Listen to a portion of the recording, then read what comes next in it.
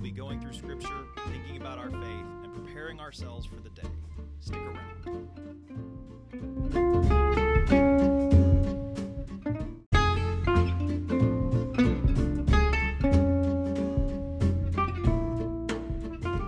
Thanks, everybody, for listening to this edition of Stress to the Nines.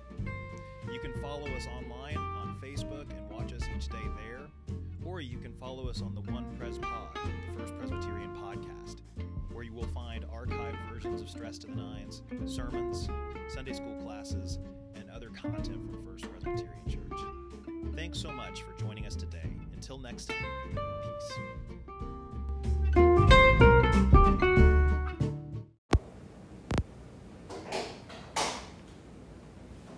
Hey, good morning, everybody, and welcome to another day of Stress to the Nines. So good to see you this morning on a cold and rainy day in Fort Smith. We're going to continue our journey through Paul's letter to the Galatians. Obviously, the issues in our country are at the fore of most of our minds after the horrific and tragic events that we witnessed on our television yesterday.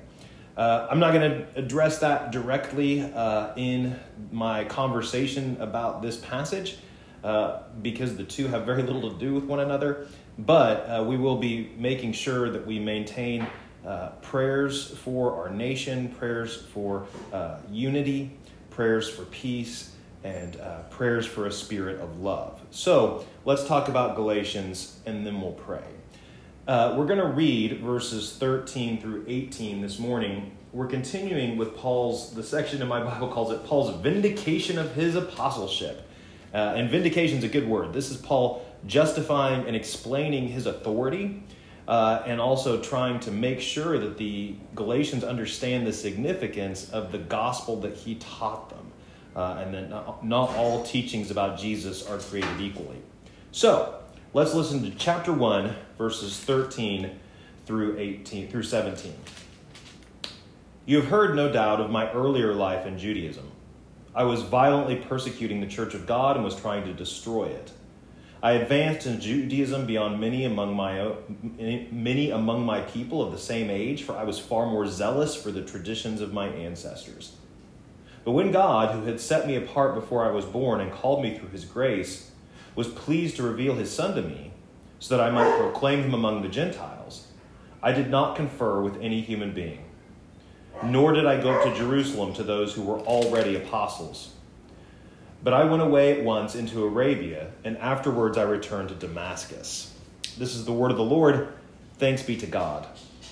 A lot of what is spoken about here are things that are touched on in the book of Acts, as Luke recounts Paul's conversion and his early experience, the departure to Arabia amongst them. Paul earlier discussed the nature of the revelation that he received from Jesus. He was not taught the gospel by people. He was taught directly by Jesus through a special and particular revelation. It's the reason he's so passionate about it. It's also the reason that we probably wouldn't get along with him if we decided to have dinner together. So in this particular passage, I want to focus on one thing, and it's in verse 15. But when God, who had set me apart before I was born and called me through his grace, was pleased to reveal his Son to me, so that I might proclaim him among the Gentiles, I did not confer with any human being. So here we get an idea of Paul's understanding of God's providence and God's will. That before Paul was even born, God had chosen him to be his representative and his evangelist to the Gentiles.